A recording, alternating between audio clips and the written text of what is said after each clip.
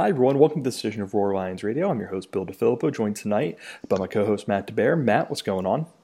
I am thrilled to be back on the air. It's been It, several weeks since I've been able to join in on the fun of one of the podcasts. yeah, except this is the first. When was the last time you and I did one together? Was it after Michigan? I think it was Michigan State. Michigan I State. think, Okay. Oh, God. which feels like a lifetime ago. Well, the thing is, I'm trying to I think I forgot about that because I'm trying to forget the existence of Michigan State because I want it to be similar to what's going to happen after D'Antonio retires after this season. So neither here nor there. Let's talk instead about what happened over the weekend. Penn State took on Indiana in Happy Valley. It was, I think, a lot of people expected this to be a close game, and it kind of turned into what, again, I think a lot of Penn State fans expected it to be. The Nittany Lions came out on top 34-27 to move to 9-1 on the season at 6-1 in conference play. Sean Clifford, we will say he had an effective game, 11 for 23 through the air, 179 yards and a touchdown, 10 carries, 55 yards and 2 scores. Journey Brown, 21 carries, 100 yards and 1 touchdown. Passing game, we're actually going to talk about that in a little bit, so I'll skip right over that. Defense didn't exactly have its best afternoon, allowing 27 points to the Hoosiers, 462 yards of total offense. And I think that despite the fact that it's a win, despite the fact that we're all really happy about the win, I want us, Matt, to start by talking about the Nittany Lion defense because it seems like this has become a bit of a trend in recent weeks. And they're going to have their toughest test in, by the time everyone listens to this, 5 days. So Penn State's defense allowed 462 yards of total offense, 27 points, 371 of those yards came through the air. When I mentioned the Penn State defense to you, what pops into your mind as to why you think this unit struggled against Indiana and just basically has been struggling in recent weeks? Well, I think if you even go back to early on in the year, even the Buffalo game and the Pitt game, to mention the probably the two that jump to mind, they've had their struggles impacting the passing game, whether that be with stellar secondary play or being able to get to the quarterback. Craig had the piece on the site last week that broke this down, but they've just really, as a defense, have struggled to generate sacks for sure, and even really consistent pressure. It feels like almost a surprise when they were able to generate and impact the passing game by affecting quarterback play. And I think it really starts up front. I think every defense wants to be able to generate pressure with 4 or 5 guys and be able to drop 6 or 7 into coverage. And regardless of how good your secondary is, if you're giving quarterbacks 3, 4, 5 seconds to sit back in the pocket and let guys find holes in zones, let guys beat their guy man on man, it's going to happen regardless of how good you are. And that's really where it starts for me. But at the same time, this is, I think, the Indiana game yesterday or Saturday was just the latest example of the secondary giving up record-setting days. I think it's the third or fourth time this year that a quarterback's had a career high yardage day against Penn State secondary, and I don't know the answer why. Bill, you and I have talked about this on and off during the day to day, and even leading up to the game. Like, what is this? Is this the secondary struggling because they can't get pressures? They can't get pressure because the quarterback's getting the ball out fast and the secondary isn't covering them. I think it's a little bit of everything, and I've kind of been tossing this around in my mind on and off today, that it's almost like they feel like they're caught in between. When they bring pressure, they get beat with a screen. When they don't bring pressure, they're beat with effective routes against zone coverage. It part of me feels like they're kind of just not making the one play they need to make, and when they make a play, then they end up getting beat in 3rd and long. It just seems like a lot of things are really, really close, and then someone makes a play or someone doesn't make a play, and drives continue, or busted coverages happen, and explosive plays take place.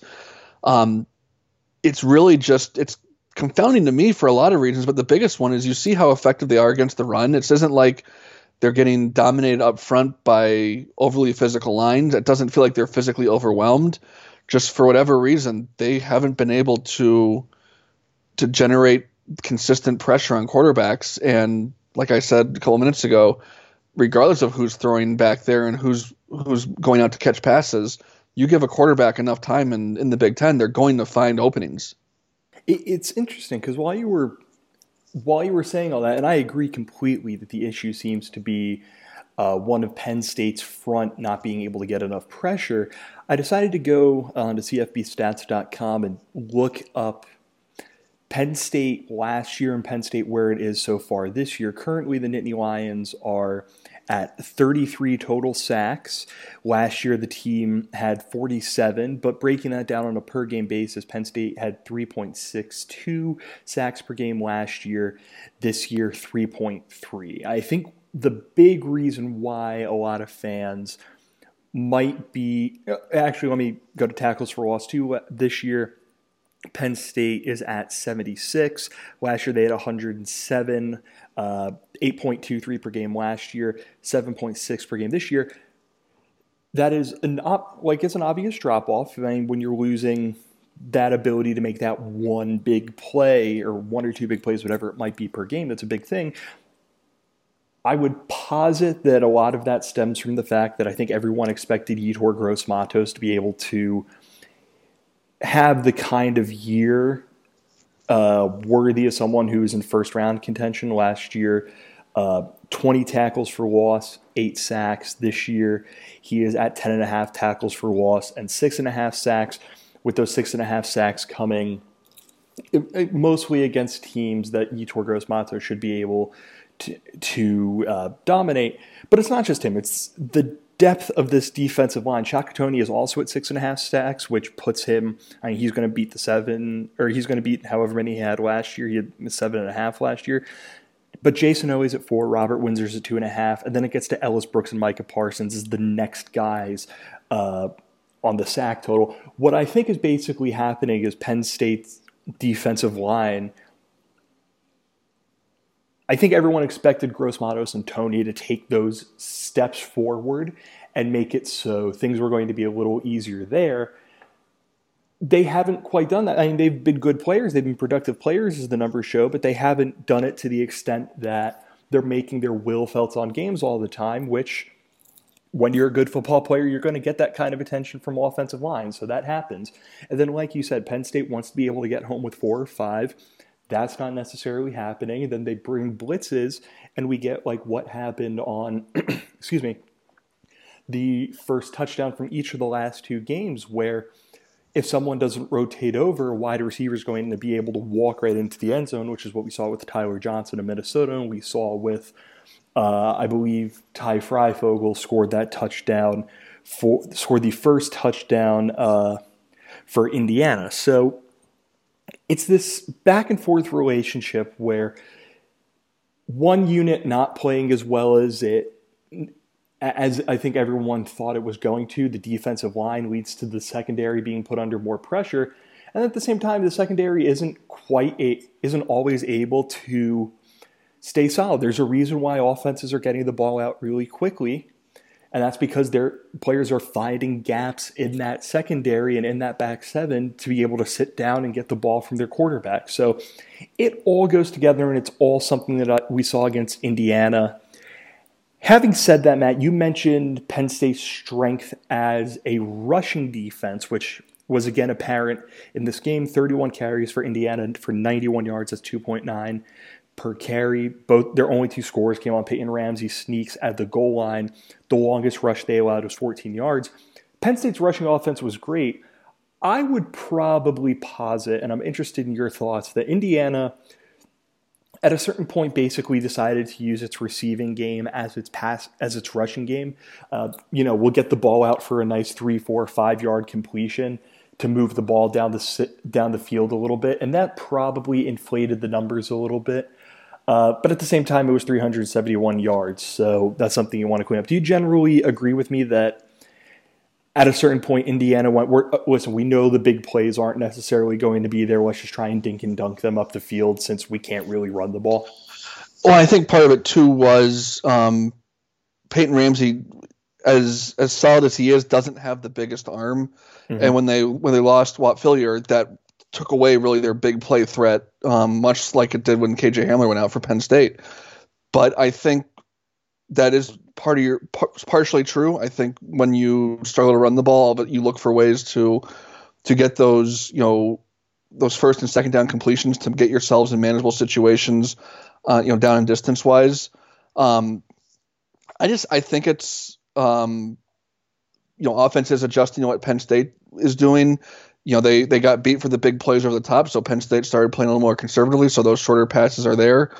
And that will neutralize the pass rush. The ball is coming out, so quickly that, even if you do beat your guy, the ball's gone. If a quarterback does his job, whether it's complete or not, you're not impacting the passing game that way. So I think it's important to note that certainly in the last two games, you're facing probably two of the three or four best passing offenses in the Big Ten in Minnesota and Indiana. Indiana came in statistically the best passing offense. Minnesota just went to Iowa. Well, they didn't win. Tanner Morgan had, I think, almost 370 yards, and would have had more if not for some drops that we would have liked to have seen the week before.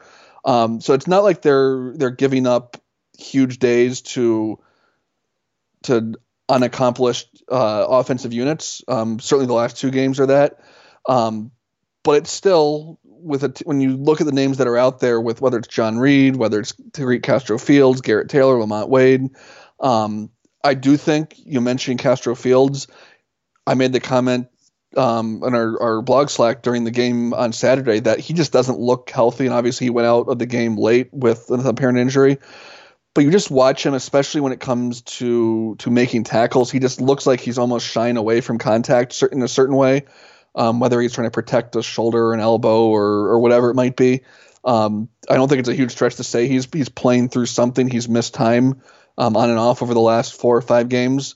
But he's a better player than he's shown in the last 3 or 4 games for sure. And they've been forced to rely because of the injuries, whether it be to Donovan Johnson, who hasn't played since the Pitt game, or Trent Gordon has missed time on and off. Trent Green has not played for Penn State this year. That is a relief to know, because that opens up all sorts of other questions. But you've been forced to rely on Keaton Ellis and Marquise Wilson and even Joey Porter Jr. a lot more than I think the coaching staff would like to. And I think long term that's going to benefit Penn State, in a year or two. But ideally, you're not putting true freshmen out there in one-on-one coverage, and they've gotten beat by it a few times because that's just who they have. And of course, I'm sure I'm got people saying right now, well, why are you doing that with true freshmen? Well, I'm speaking for a lot of football coaches here when I say you probably don't drastically change your philosophy because of personnel, and you have those guys out there because you trust they can do the job. And they've made plays too. And Marquise Wilson, I think, has been a pleasant surprise, just to pick one guy in particular. But they've dealt with a lot of injuries and a lot of rotating personnel at cornerback especially. And I think that you ask anyone that, that lack of continuity is going to hurt too. You have Tariq Castro-Fields mentioned it after the game yesterday. He thinks a lot of the coverage breakdowns have been the result of miscommunication. And I think that pans out when you consider the number of different players they've had in there and guys that don't have tons of experience, seeing things the first time, being exposed to things for the first time at the college level. And you're going to have missed assignments like you see. So, like I've said a few times, I think there's no one magic bullet. It's, a lot of little things that are not little plays that aren't being made, and really close plays that, if something goes, a little bit one way or another, we're talking about different outcomes. So I don't feel like this is, a huge 4-alarm fire, other than the fact that you've got Ohio State on the schedule next. But it's something that, like we've said a couple times, it's a trend that, is, what's the saying you've been saying, Bill? Once is a coincidence, twice is something, and 3 times is a trend. I think we're kind of at that. This is a trend now, and how do we deal with it? Well, fortunately, next week won't exactly be this gigantic test of the Penn State's defense ability to stop a prolific opponent from scoring points through the air or on the ground. So at least they got that going for them. There's actually, to give the defense some credit, because I don't want it to sound like we're just going to spend this entire episode, bringing fire on the Penn State defense. Derek LeVar tweeted out a quote from James Franklin after the game where Franklin said, 27 points is high for us, but not in general for college football. And then Derek pointed out that Indiana, this is the second time this year that they have been held under 31 points. Their other time where that happened, it was when they went to East Lansing to play Michigan State, and they 31 or fewer points, and they scored 31 in the nose. So they did get held to, I think, 10 by Ohio State, but that's right. That's quite the outlier, because we'll get to that. Yes. So listen, a good portion of this game, I think, came down to the fact that Indiana won. Indiana's a top 25 team. I think you would. You would definitely agree with me on that one, Matt. I do not think there are 25 teams in college football better than Indiana. Bill C. of ESPN, not of SB Nation, like I said on the bonus pod, has them at number 20 in college football, number 13 offense, number 34 defense, 13th on special teams. A bit unfortunate that we didn't get to see this offense with their best receiver, Wafilier, out there. Between him and KJ, I think it's safe to say that it was a pretty different game. But Penn State's defense, it was able to prevent Indiana from making big plays. After that, it had a good start and a good decent enough end of the game, but Indiana scored 3 points in the second and third quarters. There were positives to take from this game from Penn State's defense. And then you even get to the fact that, Yetur Gross-Matos and Shaka Toney both got home. Both Antonio Shelton and Garrett Taylor were able to make something happen in the defensive backfield. That's 3 tackles for loss. That's 2 sacks. You obviously want to see more than that. But it's at a point where I think just getting anything would have been good. Any little sign that they're going to be able to break out of this slump before they get to Columbus is good. So hopefully it's the start of this marks the start of a pretty big end to the season for Penn State's defense. I think that's a fair way to say it. I want to move on to the offense. Matt, this ended up being a really weird one for Penn State's offense. Noah Cain, it seemed like maybe he was going to be able to go. He wasn't. They ended up going with Journey Brown, which ended up being a really good decision. And then on a kickoff following Indiana's second touchdown, KJ Hamler went down, landed on his head. He looked like he wanted to come back into the game, and he was adamant that he was able to play, but the coaching staff decided to hold him out. I think I speak for everyone when I say hopefully he's able to go next week in Columbus. But with no Noah, with no KJ, what did you think Penn State's offense was really looking to do to be able to move the ball in an Indiana defense that ended up allowing 34 points to 371 yards? Well, I think initially they didn't try and change a whole lot. And then after a drive or two, you saw them. And Bill, I think you've rewatched the game, or at least most of the game now. They went with a lot of 2 tight end personnel, which has kind of been their go-to, probably 20-25% of the time, I think, is what Dan told us. And I think they found something there that it's not going to be their MO going forward if God forbid KJ is not able to go in Columbus on Saturday. But I think they found something that kind of on the fly was able to work. Look, losing KJ Hamler magnifies an issue that we've talked about a lot this year, that the offense is very reliant on a couple skill guys, KJ, Pat Freiermuth, and to an extent, Journey Brown has kind of taken the reins at the running back position, but they haven't had that third consistent go-to receiver emerge.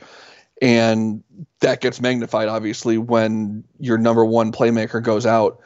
Now, I think most teams in the country, when they lose their number one receiver, are going to feel an impact. Especially when you lose him early on in a game like that, you go in with a game plan about what you want to do, and you don't just throw that out on the fly because all of a sudden the guy's not there. I think you take some time to adjust. But I went through this actually earlier today. Penn State had 10 offensive possessions in the game, not counting the end of both halves when they took the knee to run out the clock. They've 7 of those came without Hamler, and I believe they scored on 4 of those. They had the fumble, Sean Clifford strip sack fumble, in scoring position on a 5th, and then punted on the 2 times without Hamler in the game. I think the biggest revelation was they found a bit of a running game. I think this is, without going back and looking at the numbers, felt like they're probably their most consistent rushing attack. They didn't. Obviously, Brown had the big run for the touchdown in the second half, but it didn't feel like they were reliant on the big chunk plays in the running game to be effective. I think when you factor out the team rushes, they had close to 200 yards. They averaged close to 5 yards a carry, which are all really good things. And I think whether that works in Columbus is the elephant in the room here, but they found a way to be effective in a different way than they really have been, really, in the Joe Moorhead, Ricky Ronnie eras, if you will. They ground out the big play or big drive to quite frankly win the game.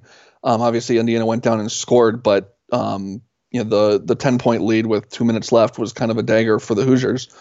But they found a way without the way they wanted to do it, and that's refreshing in a sense. They did something that they haven't really shown an ability to do for 3 or 4 years consistently.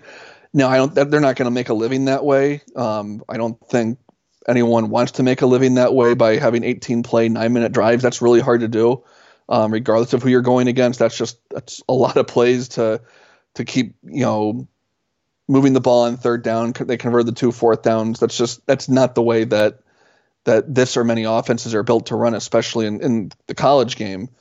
But it's encouraging to see them finding, they weren't trying to fit the round peg in a square hole or the square peg in a round hole or whatever. They adjusted to not having the guy they wanted. That is really the focal point of the offense, and rightly so, because he's able to do so much. And they were successful with it. They scored 4 times. They would have scored a 5th time, but for all intents and purposes, if they didn't have the fumble, without their best skill player in the game. Yeah, and it's in a way really, like, you obviously never want to see anyone get hurt. You never want to see someone as important as KJ Hamler get hurt, but it is encouraging that they were able to go out and still win a football game without him, and they were still able to move the ball without him.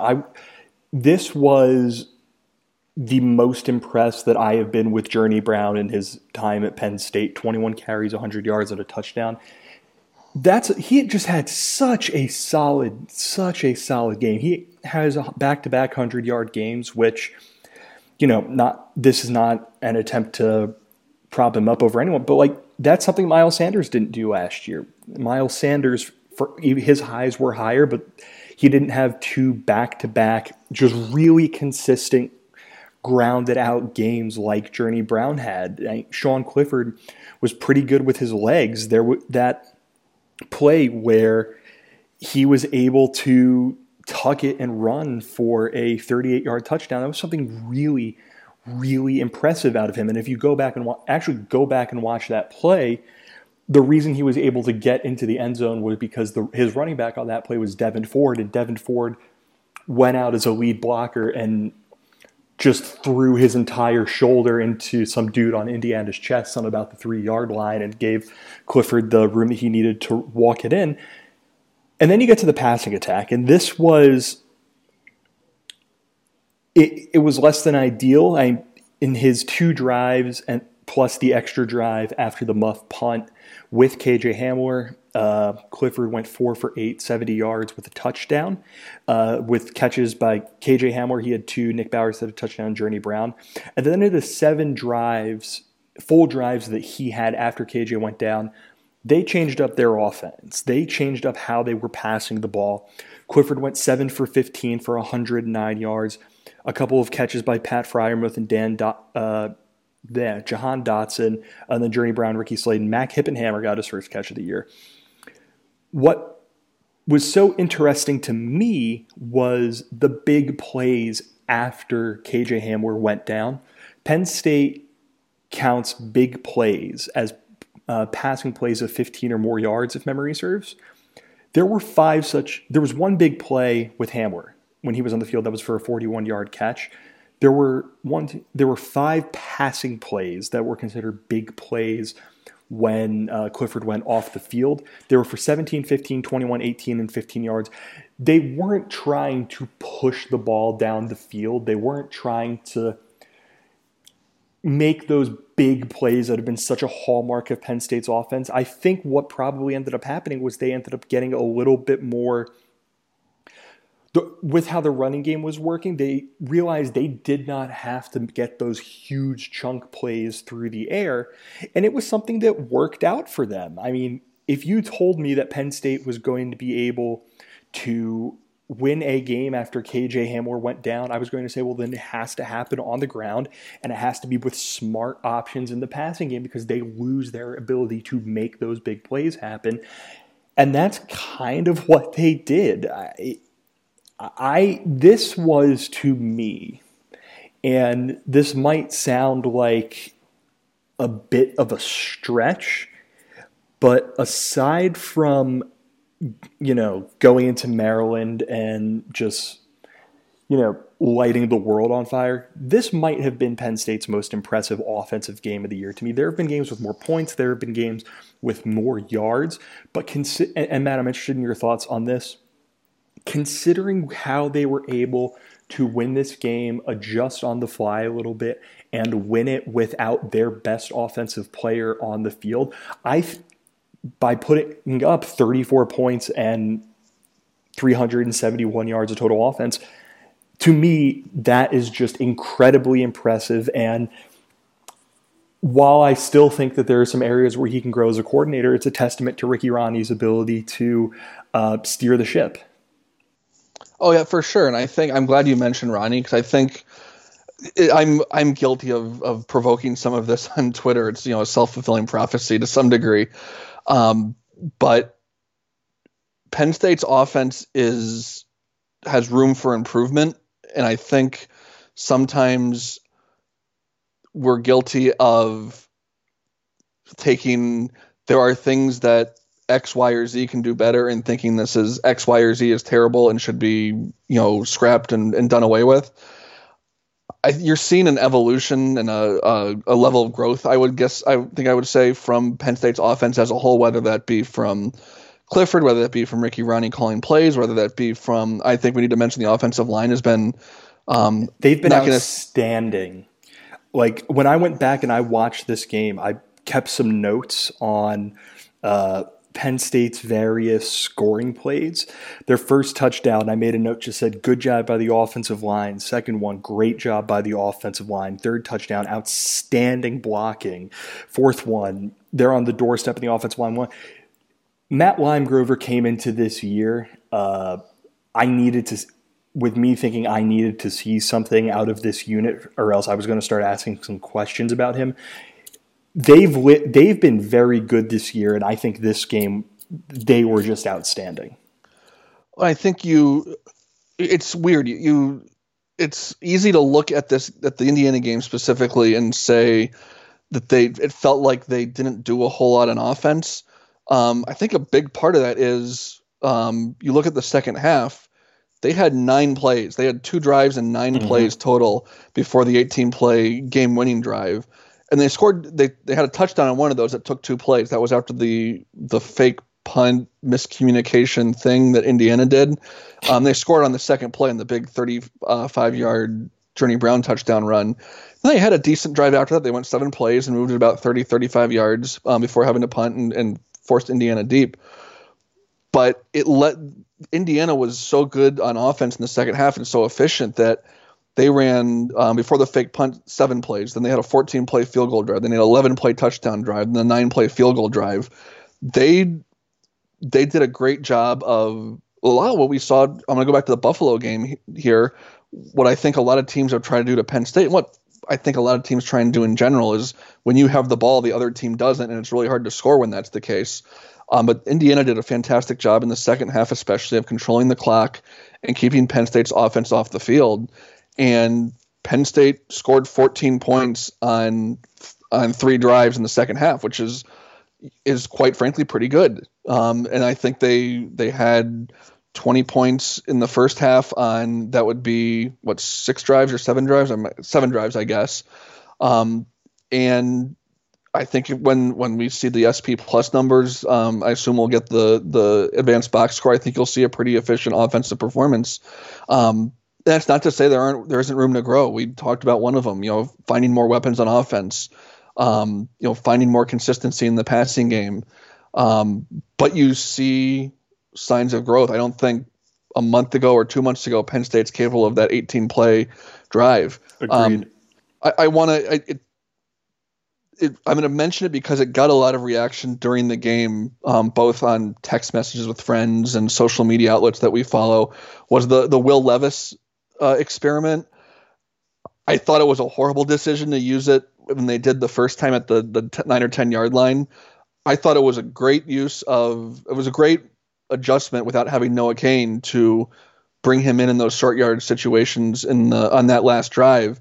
And this is not to compare. I think the reasonable ones among us will get what I'm saying here. I'm not comparing him to Tim Tebow, but it's that Tim Tebow kind of play where if you run it right, then you're going to get a couple yards every time. And I think Penn State's offensive line especially has proven that you can trust them to get a push in that kind of play. And, Franklin alluded to it a little bit after the game. It protects Clifford a little bit from some of the hits he's taken. You could tell he's a little worn down, was by the end of the game. I thought it was an interesting development. I'm curious to see if we see any more of it. Obviously, we know Levis is capable of throwing the ball. Is there anything they can run off of it? And plus, it's something they put on tape now that Ohio State's going to be aware of. I'm not saying they're going to all of a sudden become world beaters with Will Levis at quarterback, but it was a rational thought, in my opinion, to adjust to not having their go-to guy in those kinds of short yardage, power football sorts of situations. Yeah, I wonder how that changes up in the event that they get Noah Cain. Like, if they had Noah Cain, if they're going to be throwing out that package against Indiana, or if they're more likely to use it, because then they have 2 guys who, if they're running between the tackles, it gets it could be very, very hard to stop them. I'm actually not huge on the Levis package, because for the same reason I wasn't very huge on the Tommy Stevens package. I don't like the idea, if you're going to keep your starting, especially if you're going to keep your starting quarterback on the field, of taking off someone who can influence a play positively, because for how much I love Sean Clifford, I don't think he's a particularly great route runner, if I had to guess. No, if you stick with it, I think you look at what Minnesota does with their big, powerful. Mm-hmm. I think he's considered a quarterback. They ran it against Penn State a couple times. I'm blanking on his name, but maybe you take Clifford out and you run that play. Like going back to the Tim Tebow, his freshman year at Florida, they would pull Chris Leak, and everyone knew it was coming. I think they threw the ball maybe once or twice out of that formation all year that season. But he was, incredibly successful in that situation, getting the 2 or 3 yards that he was in there to get. And I think, I'm not expecting it to become some huge thing going forward. But I thought it was an interesting look. I thought it showed some creativity. Like I said, the first time they ran it, it wasn't the best idea. I don't think taking Pat Freiermuth off to do it is the best idea. But it was an interesting wrinkle, and it worked the second and third time. They think they got out of it what they were looking for. Yeah, I mean, that's basically my thing. I don't like it when you're doing something like taking off Pat Freiermuth to put in a quarterback. I think that the big difference between Levis and when they were doing it with Tommy Stevens was, when they were doing it with Tommy, I thought they sometimes got a bit too cute with it. It was a little too eager to throw the football to a quarterback, and maybe they're going to do something else out of it. there is more merit, I think, to doing it when you're having that big quarterback just lowering his shoulder and blitzing his way forward. And then on the third and fourth down play, and you mentioned that they took off Pat Freiermuth to do it earlier in the game.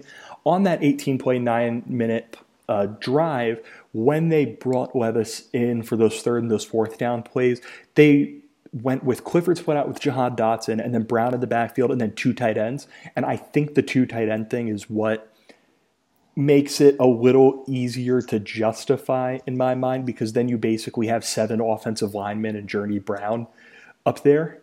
You can still do some stuff out of there, but that is your power package. That is your package where if you need a yard or 2, you're going to go to them. So I'm more okay with it there. I'm glad that you mentioned the lengthy drive, because I don't think we can talk about that enough. That was one of the most impressive drives we have seen out of Penn State in some time. And Chris Peterson, the SID for the football program, tweeted out this morning that 18 plays, 901, longest drive in terms of plays since a 19-play drive against Ohio State for a field goal in 2014. Longest since a 9-minute, 49-second drive against Kent State in 2010. I went back and looked today. In 2019, their longest drive was a 15-play drive against Iowa that took 5 minutes and 40 seconds. In terms of time, their longest drive was a 5-minute and 51-second drive against Idaho that was 14 plays. Those were all. The Idaho game was a blowout by that point. The Iowa game, this is in the second quarter. The circumstances under which this drive happened, where Indiana had just scored a touchdown to make it 27-24. I think I put in our Slack, and I said to one of our Indiana fan friends before that drive finished, if Indiana scores a touchdown here, it's over. Like, I think Indiana wins the football game if they are able to get it to 27-24, because they're getting the ball back at least 2 more times. And I don't trust that Penn State's offense is going to be able to put up points, especially considering, like you said, they had been on the field for all of 9 plays and 2.5 minutes by that point. They then come out, put forth this just ridiculous drive. They got the ball with 10 minutes and 20 seconds left in the fourth quarter. They gave it back with 1:44 left in the fourth quarter. That shows guts. That shows a trust in basically everyone who took the field. I mean, they converted a 3rd and 9. They converted a 4th and 1. They converted a 3rd and 1. They punched it on a 4th and goal. From the offensive line to the running game to the play calling, everything, Matt, that is as impressive of a drive considering the circumstances I think we could have seen out of Penn State in years. Oh yeah, and you hit it on the head when you said it was the circumstances behind it. That was the drive they needed, and I'm going to open up some old wounds here against Ohio State in the previous 2 years. And I don't think they were capable of it with the offensive line more than anything in 2017 or in 2018. But and Jared wrote about this on the site on Sunday. You know, Penn State won this game on their terms. They didn't back into it. They made the plays, plural plays, on that drive that they needed to make to win that game. Matt, if I may interrupt, there was a play where Sean Clifford dropped the ball, it bounced. He somehow picked it up on a hop, threw it to Pat Freiermuth, who was at the line of scrimmage, and then Pat got through like 4 or 5 tackles for a 15-yard gain. I have no idea how anything that I just said was possible, but they made it work. They made it happen. I can't believe that they were able to. I did not know they had this in them. No, and it's, you know, they go for the 2 4th downs. They convert both of those. I don't know how many 3rd down conversions they had on that drive, but it was just, it felt very much like someone gets in the huddle before the drive and says, "We're taking the ball down and we're going to score. We're going to win the game right now." But and here's the thing. Like, I don't think it would have necessarily been stunning if they went out and they scored on that drive. It's the fact that they were able to do literally everything that they had to. They were able to score. They were able to kill clock. They were able to give their defense that desperately needed a breath. They were able to build up some confidence. They were able to win up front. They were able to run the football. they did everything in that drive, and I think, considering what I think is going to happen this weekend, I think that might end up getting lost to history. But yeah, I as I think everyone could tell, like, I am overjoyed at the fact that we're able to. I went back. I highly recommend setting aside 20 minutes and going onto ESPN Plus if you have some time and watching it, because it really is that impressive. And really, Matt, the only thing I'm upset about with it is that I predicted 35-24. They scored to make it 34-24, and they just gave Indiana a little bit too much time, or else I would have looked like I knew something. Well, you would have been off by a point regardless, because they didn't have the stones to go for two to make you right. But man, if James Franklin did that and then in the post-game press conference said, "Hey, I listened to the podcast," like, that would you would have been a real one for that, James. But neither here nor there. We would have shut the site down and just gone out on top after that, I think, probably. Yeah, But I mean, maybe if, I don't know, one of our listeners wants to sponsor the podcast, maybe it'll get a little bit more clout, and then James will hear about it that way. Just saying, in case anyone has some money that they want to use on something that would be very stupid. Yeah, we can probably do a whole podcast on that drive in particular and go play by play. But they had 9 plays in the half before that. They double that on one drive alone. They run the clock down to where really Indiana doesn't have a chance to do anything. Once they get the ball back, they went down and they got the field goal. And really, if it weren't for a impressive play by Ramsey, they probably end up going, turning it over on downs, and it ends 34-24. And Bill looks really, really smart. But it was the kind of drive that I feel like a lot of fans have been looking for a couple years, or at least the ability to move the football like that, and it seems like, and this is again taking social media too seriously, it feels like it's kind of being, well, yeah, but, and you find something else that didn't go right. But look, they scored 34 points on a solid defense. They did most of that without their primary weapon, and they ground out a win against, like we've said, is a pretty good football team. Let's tie a bow on this one. I have just like miscellaneous stuff we want to talk about.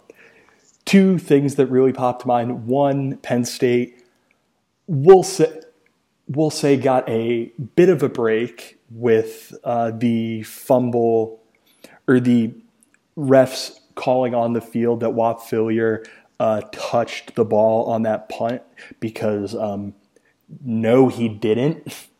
I think you would probably agree with me on that one, Matt. Yeah, but I also, again, we're watching on TV. The initial play looked an awful lot like it did. Mm-hmm. And if they ruled it didn't, then it wasn't getting overturned on replay either. But it's going to stand as called no matter what. Exactly. Yeah. But what I'll say to that is Penn State took advantage of it, and they could have very easily, after going 3 and out, gone 3 and out again, and ended up punting it further back, and 7 points on the board. They took advantage of it. They took advantage, I think, of every turnover they got. The fumble. Because the fumble that how do I say this delicately? I think Ellis Brooks is probably a very lucky guy that they didn't look for targeting on that one. After the drive where that happened, Devin Ford rushed for no gain and then a pair of sacks, and then they punted it down to Indiana's 8. So they, again, I think that was the other one I was going to mention. I think Ellis Brooks probably, because Marquise Wilson made an outstanding play to jar that ball free, but that it looked like they might have been able to send Brooks to the locker room a bit early on that one. It was weird. The first replay they showed looked painfully obvious, and then they showed a second one from a different angle where it looked like a hard hit, an unfortunate hit, but didn't look nearly as brutal as it did from the first angle, which is probably what saved Ellis Brooks' afternoon. With the revised standard for ejections from targeting, having to confirm every aspect of it. But I was shocked when we came back from commercial and Penn State still had the ball, and they had the ball where they did. Yeah, and there was nothing about – because, even the broadcasters are like, yeah, they should probably take a look at that. Neither here nor there. Last thing, Sean Clifford's performance, I think it was very – he did everything that he needed to do. I think it was one of those games where he had the chance. Once KJ Hamler went out, I think him being able to take the game to that next level was probably taken off the table. But I thought he, with his arm, with his legs, with his decision making, I thought this was, despite the fact 11 for 23, 179 yards, very, very, very solid and capable game out of him. Oh, absolutely. I think this is one of the ones where you kind of, especially at quarterback, you can toss the numbers aside and just say he made the plays they needed him to make, whether it be with his arm or with his legs, but he stepped up when they needed him to, and really was, I think, the primary reason they were able to come away with the win. I do think you will probably agree with me that they need him to be a little bit more than just capable next week. I think Clifford's going to have a big boy game next week. I think a lot of people are going to have a big boy game next week, Phil. This is a very good Penn State team. I think that it's quite possible that they're going to see the difference between a very good team, or I'm actually not going to say this because I think it might make some of our listeners angry, but let's say there was a press conference that James Franklin held last year that I think might sum up what I think could happen. We'll just talk about this really briefly because we're going to have a lot of stuff on the site. How are you feeling heading into this Ohio State game, Matt? My guess is you and I feel exactly the same way. I'm going to start this. I'm going to answer this by starting like this. There are two teams in the country that I think are just have demonstrated they are head and shoulders above everyone else, and it's LSU and it's Ohio State. LSU by virtue of the wins they've got and the way they've done it. Ohio State just, I'll put it this way, their second closest game of the year, points margin wise, was their Rutgers win yesterday by 35. Where let's say they didn't have their foot pressed down on the gas. Yeah, and then they have two games where they won by 24. Their season opener against FAU, and then the Michigan State game last month. But they have just, I wrote about it in the post that we put up on Sunday that had the 19 point spread, opening point spread, and just the numbers that you whether it be individually, what Justin Fields has done, 41 touchdowns responsible for. I think it's just the one turnover, the one interception. I don't think he's lost a fumble this year. Just absolutely absurd. They're scoring over 50 points a game. They're holding opponents to under 10. Penn State is going to be the stiffest test they've had to date. They finished with two really strong teams in Penn State and Michigan. But I think you look top to bottom, and it's just they're at another level from pretty much everyone else in the country other than probably LSU. I think they're better than Clemson. I think they're better than Alabama. I think they're better than Georgia. There's one team in the country I think that has the capability to hang with them and keep it, manageable, and that's LSU. Because LSU can get into a shootout with them, basically. Exactly. It's kind of, I think there's a lot of talk earlier in the year with Alabama where you beat Alabama by you have to outscore them. That's what LSU did. I think that game was a lot closer than it actually was on the scoreboard. And we don't have – there's the very obvious disclaimer of someone on Alabama wasn't exactly playing at 100%. Tua Tagovailoa couldn't really walk all that particularly well. But having said that, I mean, going into Tuscaloosa and winning – especially the way that LSU did, where it did whatever it wanted to do against Alabama's defense, it doesn't get much more impressive than that. Penn State is going to be, and then Michigan next week for Ohio State are going to be far and away their two biggest tests of the year to this point. But the Wisconsin win they had last month, or I don't remember what the final score was. Wisconsin is not a bad team either. They don't have the athleticism, especially on defense, that a Penn State or a Michigan has, but I don't see any way Penn State hangs with them over 4 quarters. I think they can hang around for 2-3 quarters, especially if their defense plays up to where they had over the first 7 games of the year and not the last 2. But it's just Ohio State is just relentless in all 3 phases of the game. The level of athleticism they roll out at every spot on the field, 2 or 3 deep in some cases, is just really unmatched by anyone in the country this year. And I don't think Penn State keeps this one terribly close in the end, but I don't think there's anyone in the country other than LSU who would be able to do that either. So I would love to be proven wrong, like all of us would, but I think just reading the tea leaves a little bit here, I don't think there's a whole lot of optimism or confidence. Certainly not like we've had the last couple of years going into this game. Yeah, I mean, when I'm looking at Ohio State, they're what, fourth in SP Plus in offense and first on defense. Bill C said the best SP Plus ratings for a team. Number 1, 2013 Florida State. Number 2, 2008 USC. And the number 3, this Ohio State team. So, and the season's not even over yet. Yeah, season's not even over yet. Also, I looked at their depth chart the other day, and I have it up in front of me now. Senior, redshirt senior, junior, grad transfer, redshirt sophomore, redshirt senior, redshirt junior, sophomore, junior on offense. It has Zach Harrison in here. That's going to be Chase Young. So junior, redshirt, senior, sophomore, senior, junior, redshirt, sophomore, senior, junior, redshirt, senior. This is also a team that's very old. So. Well, it's a perfect example of, I've talked about this 100 times, so I'm not going to get too in depth in it, but it's the combination of elite talent and experience. That's the formula to be elite in college football, is that combination, and that's what Ohio State has this year. That Penn State ideally in another year or two gets there. Yeah, ideally near, but yeah, this I'm not particularly. I will say this. When I heard that the projected line was going to be 14, I was making plans to go to a casino on Monday. Now that's kind of getting adjusted now that it's at 19. And actually, I think, it's gone down to 18. I just pulled it up, yeah. So it's gone down a point in the last couple hours. But so if people want to keep wagering on that and get it down to like 16 and a half, that'd make me feel really good. But we'll say our old friend, I just blanked on his name, our Florida State friend from SB Nation, Bud, his early picks for the week actually he's taking Penn State plus 19. So that's a smidgen of hope that will, at least one guy who follows this sport for a living says that they will keep it closer against Ohio State than anyone has to this point. Yeah, Bud is more up. I have to pull this up. Like, I saw the number for week 13.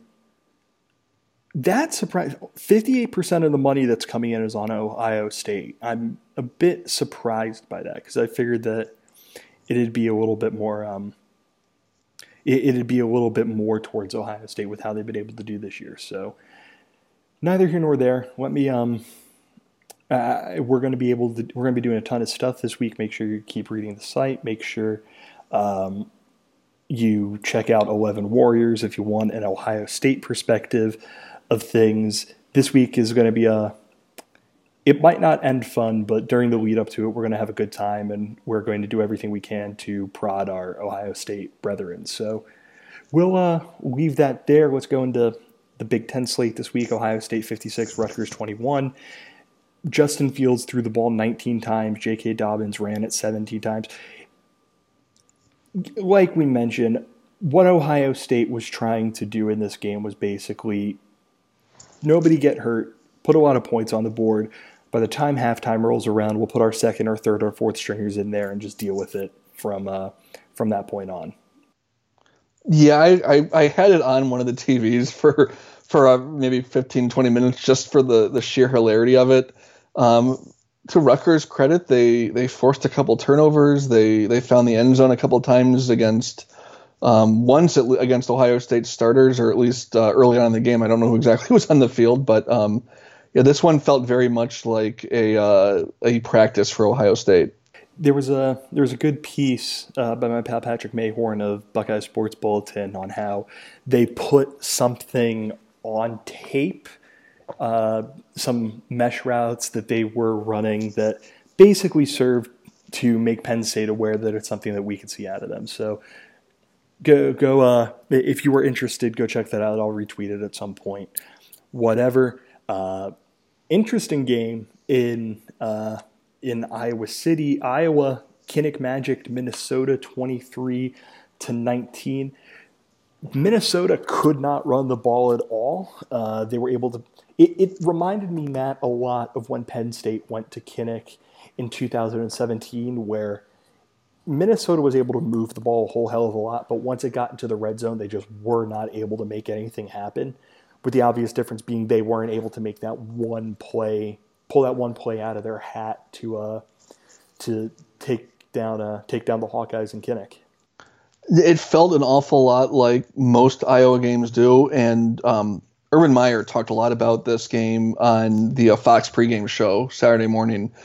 One segment breaking down, this actually might have been on Big Ten Network, but there was a segment where he broke down what Iowa does on defense against an RPO team like Minnesota, as far as how they change up who's responsible for which gaps and whatnot.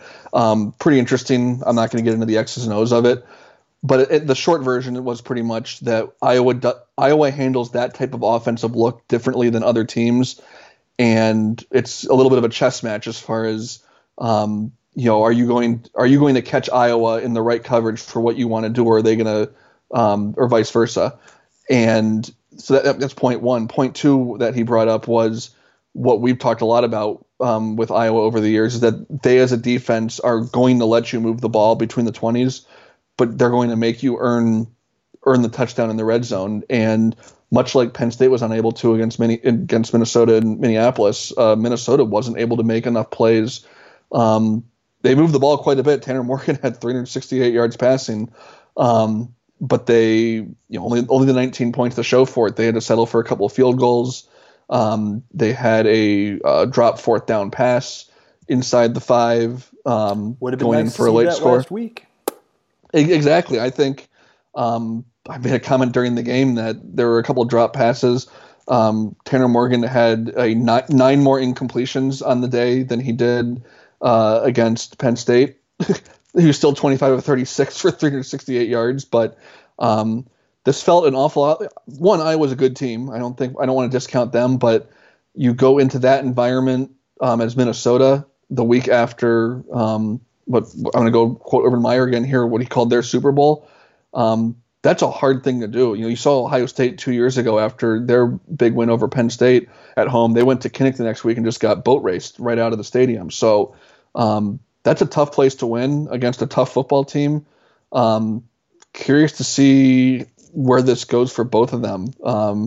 Iowa obviously not going to win the West with 3 conference losses, but Minnesota's got an interesting game at home to end the year against Wisconsin that will decide the Big Ten West, assuming both teams take care of business next week. And as we saw this week, Wisconsin, they lost that absolutely stunning game to Illinois, and they got the brakes beaten off of them by Ohio State, but they were able to figure some stuff out against Iowa. They were able to defend their home field against Iowa.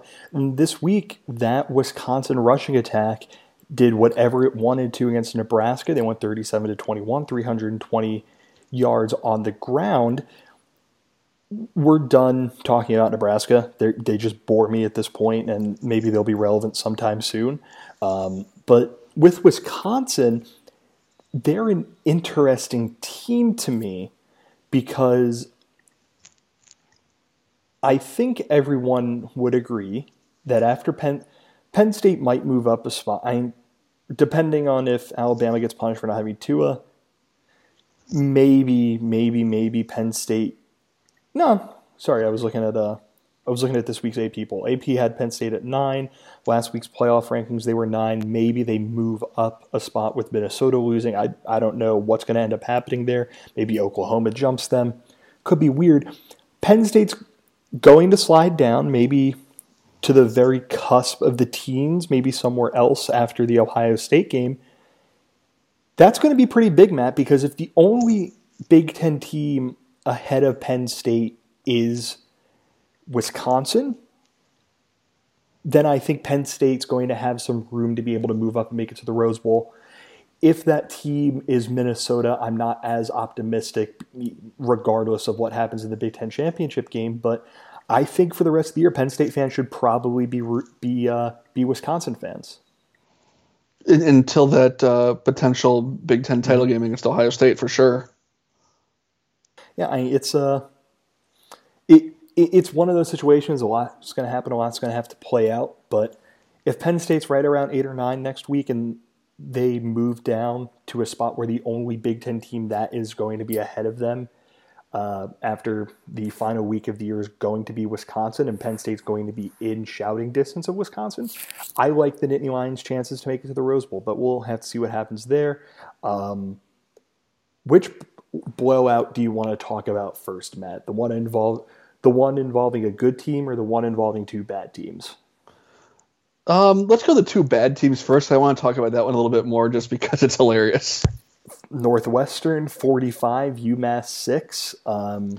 Let me tell you, our listeners, the reason why I find this hilarious. Bill and one of his 9-to-5 job coworkers invested, I think, what did you tell me, Bill? $40 $40 to send 8 5 different people, 5 random internet people to the Northwestern UMass game out of the goodness of their hearts. Goodness of our hearts is a stretch, but after playing the ticket price game last week, I saw the tickets were $2, and as a joke, I have to stress that I did not expect anyone was going to take me up on this. I've tweeted that if anyone wanted to go to that game, I would pay for them. I would pay for one person to get a ticket to said game.